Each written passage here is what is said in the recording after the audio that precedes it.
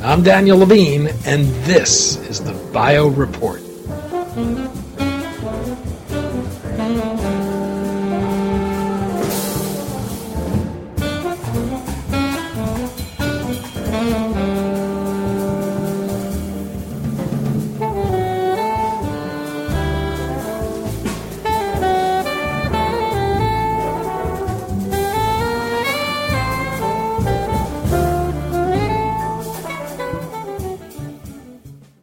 The pharmaceutical industry has long argued that high drug prices are necessary to incentivize investment in and fund high-risk research and development of innovative new therapies.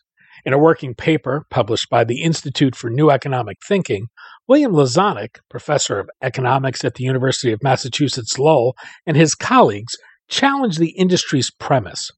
They argue that top pharmaceutical companies spend more of their profits on buying back their shares to boost their stock prices than they do on R&D, a move that enriches senior executives.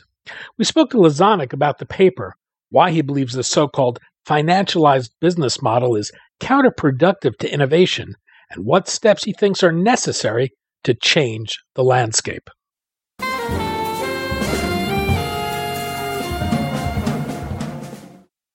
Bill, thanks for joining us. Thanks. Good to talk to you.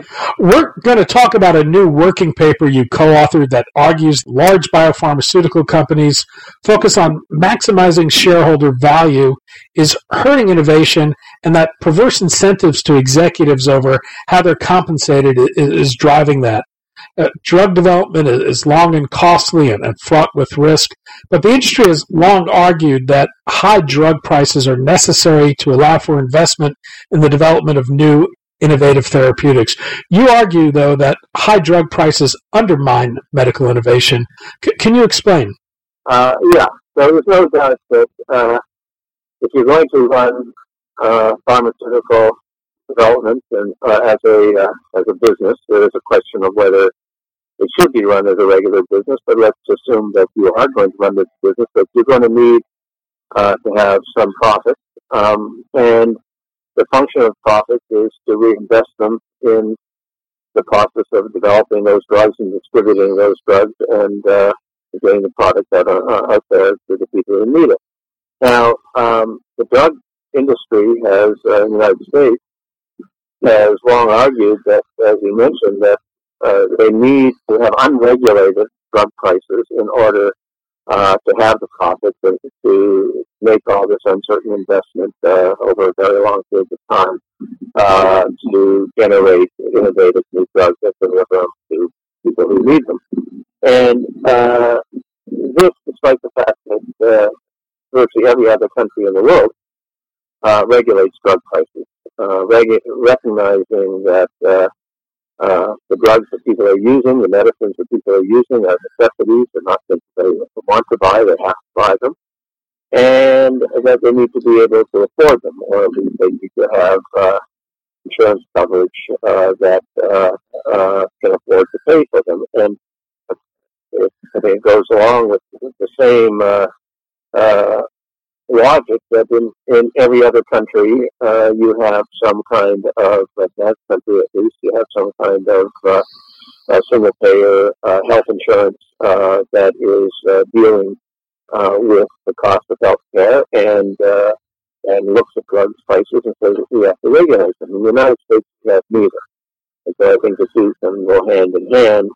One is saying, okay, health care is not necessarily a right, it's not necessarily a necessity, it's something that people can afford because they can afford it. Of course, we've been trying to deal with that issue in various ways in the United States.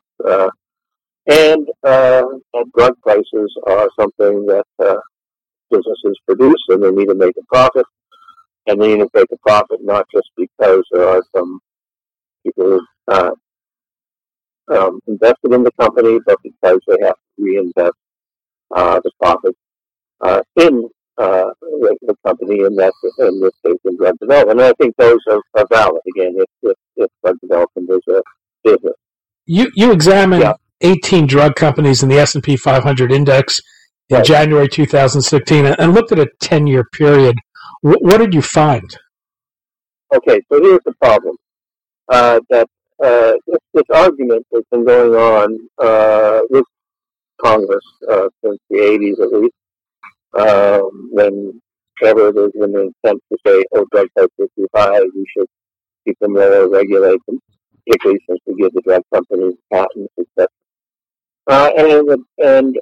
What has not been noticed, and this is something that began in the mid-1980s, is how the companies are using their profits. They're not using them, in general, to invest in new drug development. They're using high profits to prop up their stock prices. And they're doing that both through paying large dividends to shareholders and doing stock buybacks, which is something that I've written a lot about.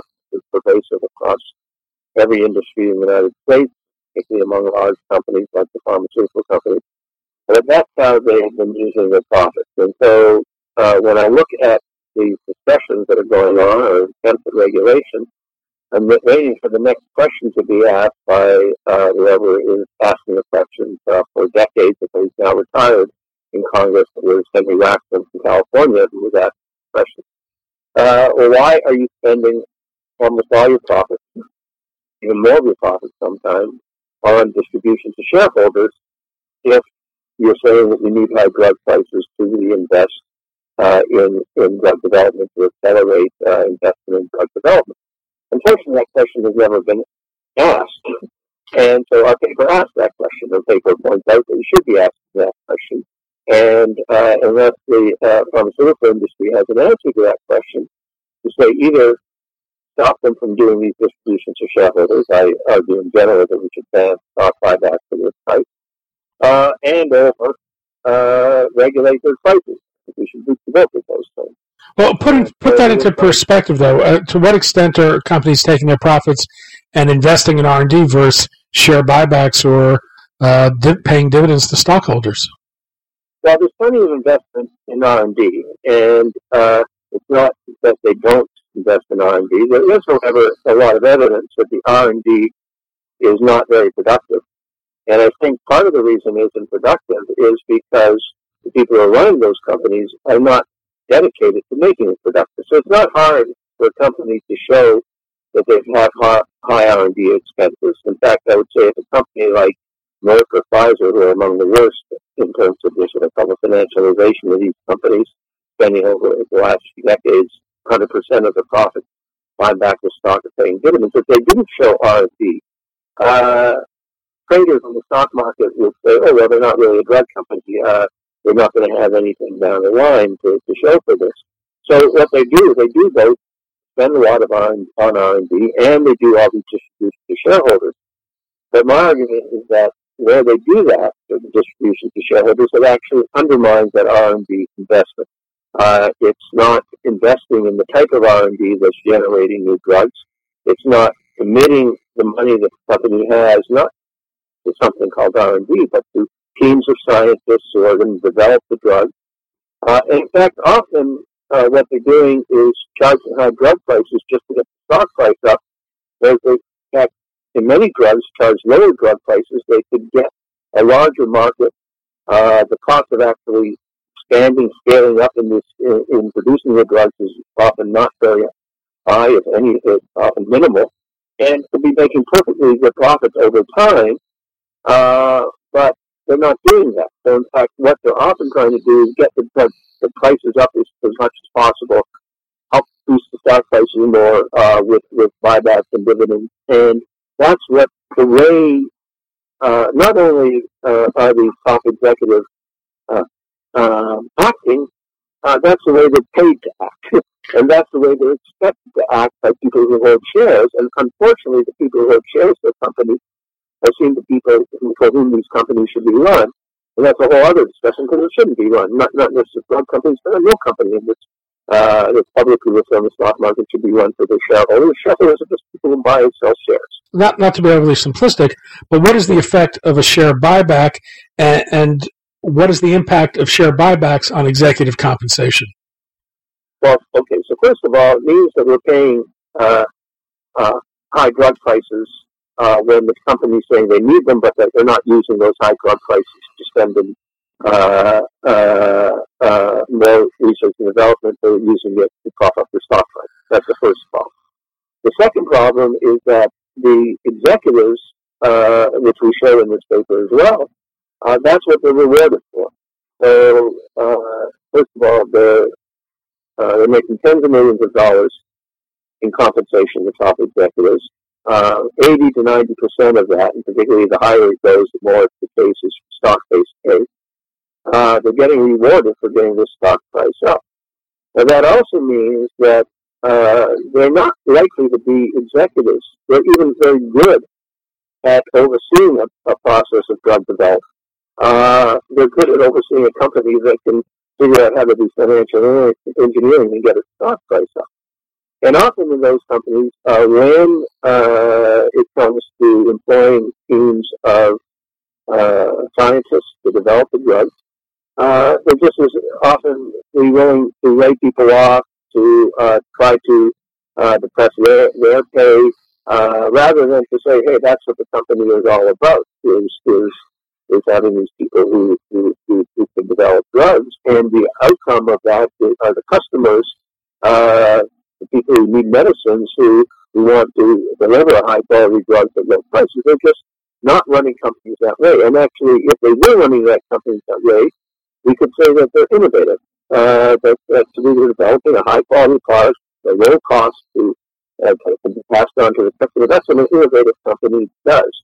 And these drug companies are just the opposite of being innovative. They're financialized. They're run to basically make money for shareholders who don't really matter in any case. And the primary beneficiaries, at least on the first line of this, are the top executives who just separate themselves out in terms of their own pay from the success of the company as a whole. So often when the company isn't successful, they do well. The other part of this process, particularly with companies like Merck and Pfizer, is that a lot of the drugs that they sell are not drugs that they develop themselves. They might show R&D on their books, but they're drugs that they acquired from other companies that have been innovative and that have got money or patents on the drugs. And so then they buy these drugs, particularly when they've been seen as blockbuster drugs. They use their high stock prices often to use it as a currency to acquire the other company. And then they melt those patents dry. And over time, they become less capable of actually running innovative organizations. And so companies like Pfizer and Merck, one of the companies we looked at most of the older companies, they are basically, in my view, have lost the capacity to generate new drugs on their own. So they're always looking out there and saying, what is out there that we can buy that we can now try? In addition, there are some newer companies, and the most well-known among them is Gilead Sciences, which were started in the late 1980s, early 1990s, because it was clear that a new drug company could quickly get listed on the NASDAQ stock exchange. You can make money from that company even though no drug is produced. And they've been financialized right from the beginning. Whereas you look at Merck and Pfizer, they go back 100 years or so or more, and they're often innovative companies at one point. Gilead Sciences is a company that is just there to make money out of getting hold of drugs that that people need. And when they can do this, they will get the product price up as high as possible, try to boost the stock price as high as possible, and the senior executives will cash in. And this has happened really in an extreme case over the last few years with the hepatitis C drug that we have only drugs that they've been able to gouge the public basically on the drugs that they had very little to do with development. They basically got the drug from another company and then commercialized it. And the top executive in this case, named Martin, who is retired last year but is still raking in money as chairman of the company, in 2014 and 2015 alone, because of all the profits they were bringing in from this blockbuster drug and all that at very high prices, his take-home pay was over $400 million. And that's what he got for basically acquiring a drug that people need and gouging the public. And they also did about $15 billion in buybacks, which made them one of the biggest repurchasers over those years among all companies. And that's it's not just the way they operate; that is why they operate, and that is what those executives know when they operate. That is, and they even try to justify what they're doing in those terms. That we have to create value for shareholders. If you look at who the shareholders were, they're just people who buy and sell shares. They're not people who are actually putting money to risk in the company. The people who are putting in risk of the company are us as taxpayers, because we fund the National Institute of Health at a rate of about 30 to 32 billion a year, which is twice in real terms what it was in the mid-90s. The companies get advantage of that, and then countless numbers of people who actually work on drug development and not there at the end when it's put on the market to grab all this money. So we need a whole different system of way we govern these kind of companies, because they just are being run as money machines for a few people at the top. So without getting into a defense of Gilead's pricing, their drugs are a cure for hepatitis C, and the pricing, as I understand it, was relative to what was already on the market. Is there a different paradigm that needs to be set for pricing? Sure.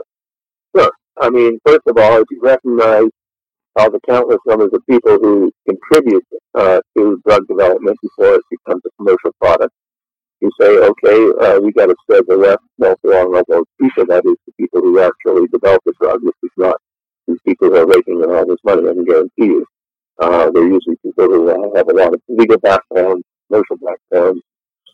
Secondly, the taxpayer is doing this.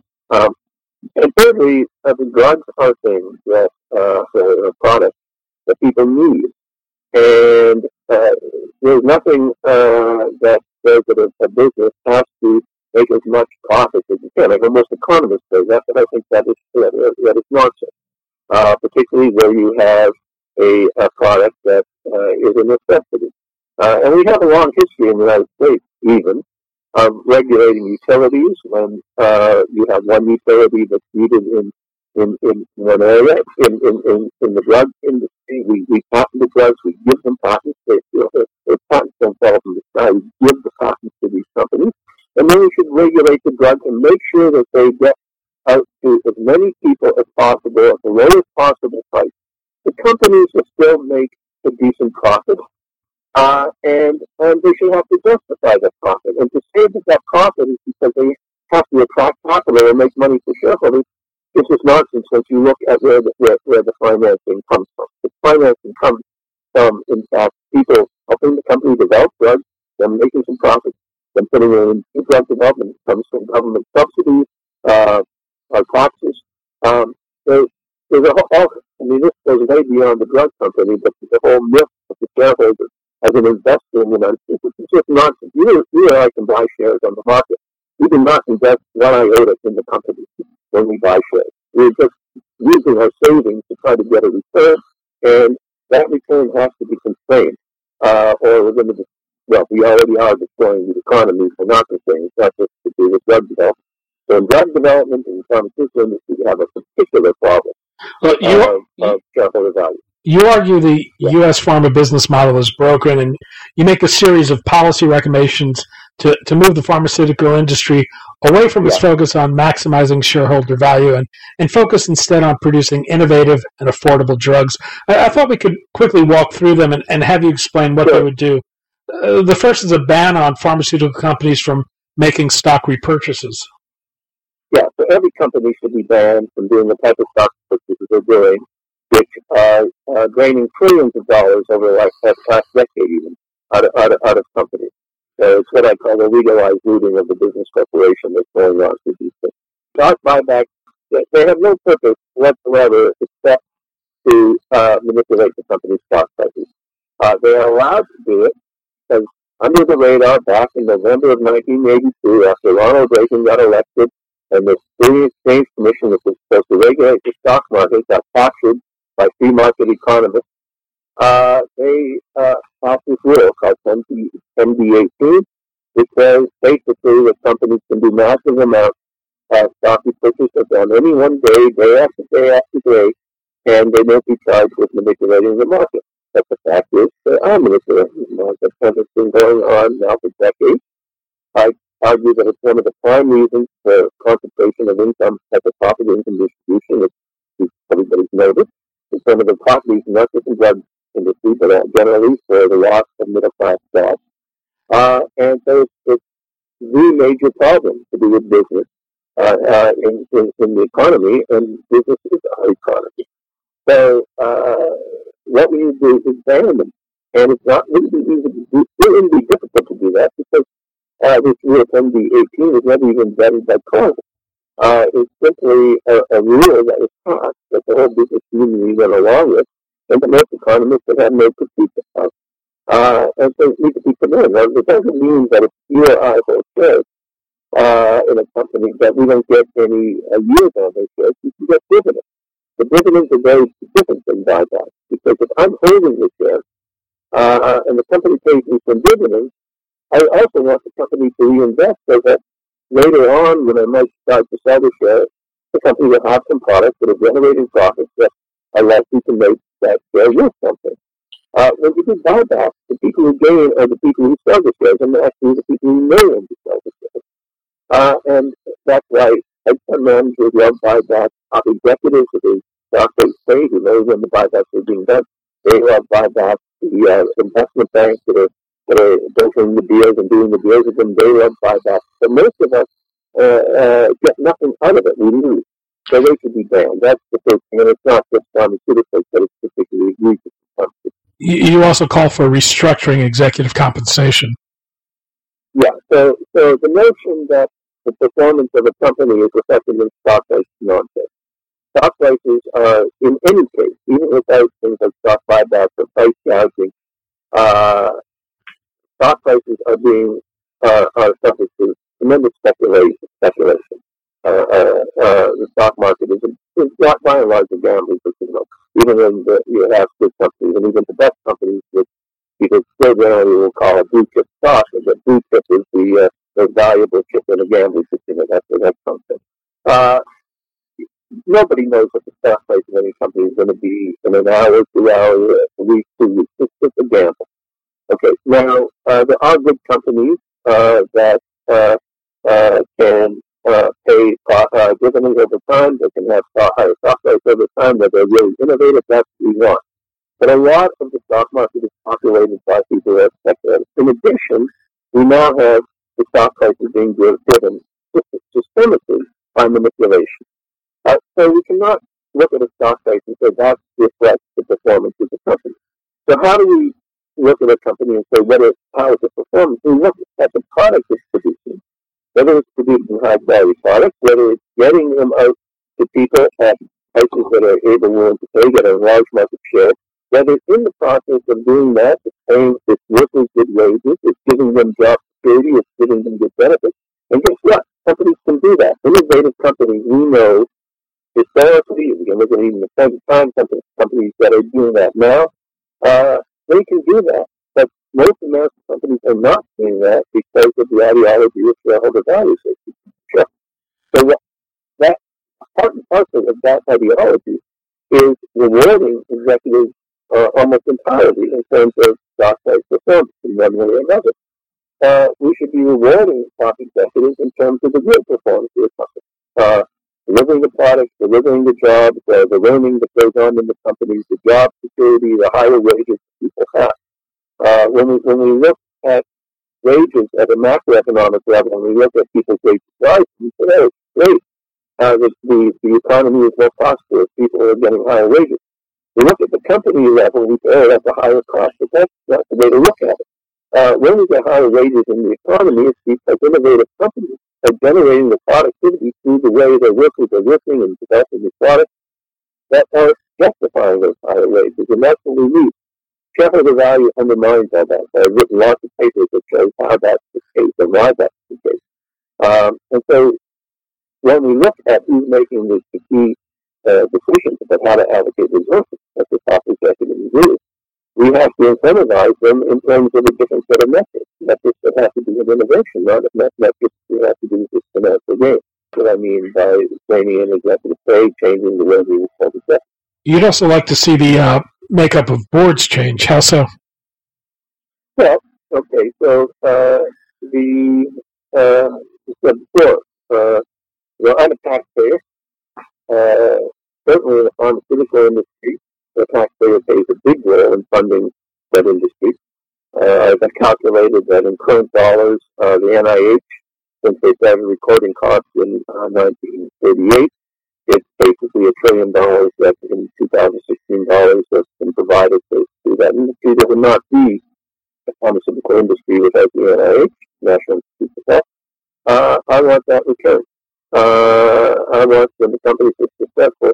Okay, how do I protect that? Well, in part through the general tax structure, but we know what's happened to that. Companies saying we need lower taxes in order to be competitive, and then what do?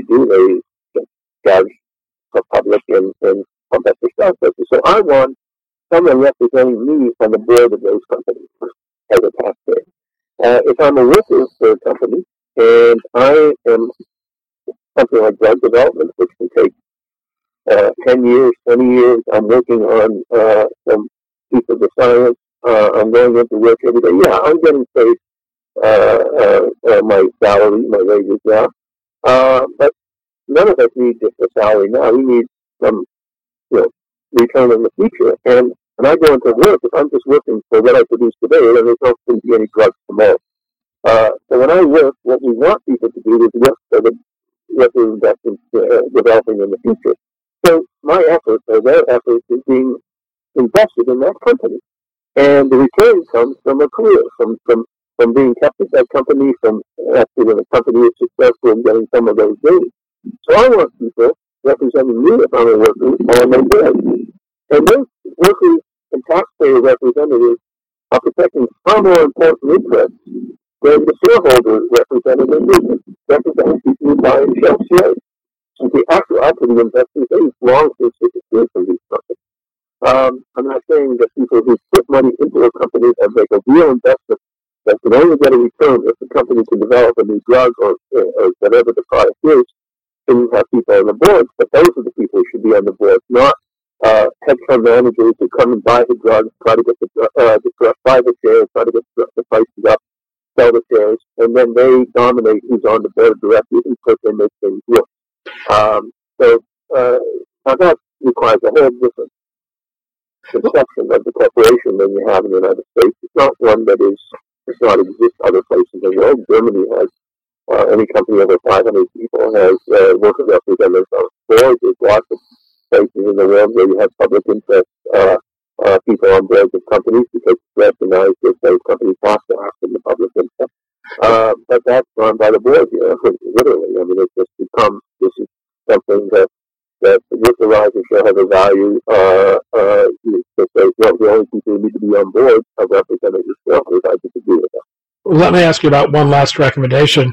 You call for regulating drug prices that have benefited from government funding. Do you mean that to include all drugs or only drugs that have specifically gotten direct funding through the government?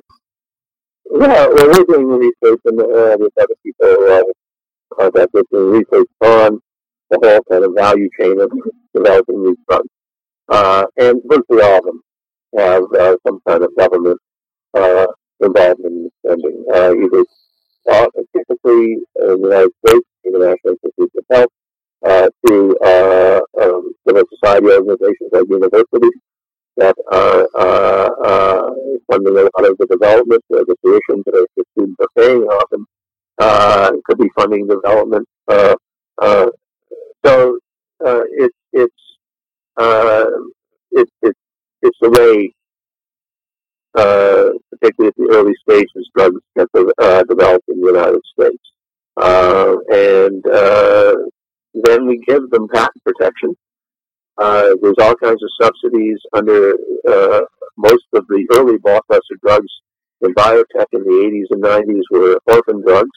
And since 1983, there's been all kinds of subsidies and protections in addition to patents under the Orphan Drug Act of 1983. if you go down to live in the Boston area, Massachusetts, and even localities in Massachusetts have all kinds of subsidies they give biotech companies to start up and locate there.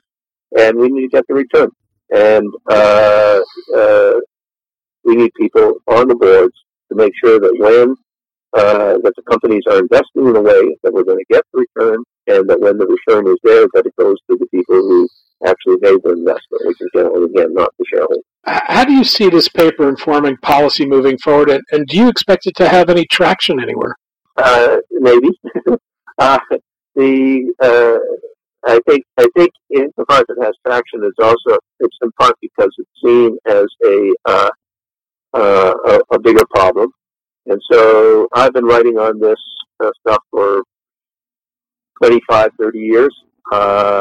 The amount of research we're doing on this has been ramped up because I have an organization called the Academic Industry Research Network, a 501c3 organization, where now I have a number of people I've trained who are working with me, and we can, with help from, we get a lot of funding from various foundations. One is the Institute of Economic Thinking, which put this on its website, and the paper that we wrote, and we can generate the research. Now, you do need to get people to pay attention to the research, and almost exactly 3 years ago, I had an article in Harvard Business Review called Profits Without Prosperity, Stock Buybacks Manipulate the Market and Leave Most Americans Worse Off. And it doesn't exactly sound like the title of an article that you would find in Harvard Business Review. But Harvard Business Review published it. It actually got the prize for Best Article of the Year in Harvard Business Review. And it greatly increased the awareness of the problem among the general public, or informed public, you might say, and also among certain politicians. So Joe Biden has cited that article many times. Elizabeth Warren, Hillary Clinton did at one point in her campaign. Tammy Baldwin, senator from Wisconsin, has been very concerned with this issue and has written letters when Obama was in office to the head of the SEC about this, asking why buybacks are being done. So there is a discussion that's going on, and it's on that particular issue. But of course, we know there's also a big discussion that's going on in the United States, not just about drug prices, but about what's happened to the middle class, why there's been downward mobility, why we haven't had an investment in the labor force that can keep them highly productive. And I think this is a big part of it. And I've written lots of things which make the argument about why running the companies in this way and to maximize shareholder value creates these outcomes: concentration of income, top loss of the class job, and how they're integrally related.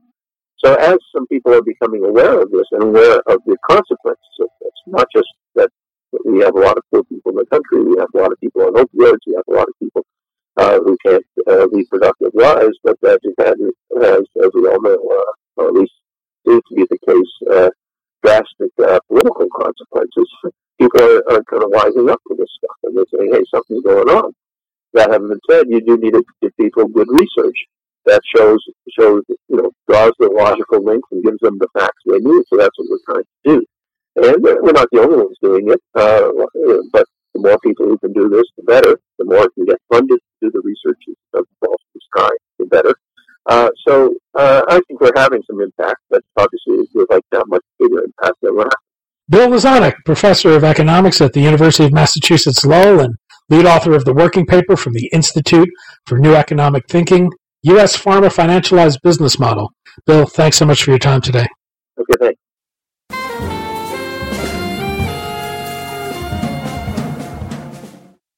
Thanks for listening. The Bio Report is a production of the Levine Media Group.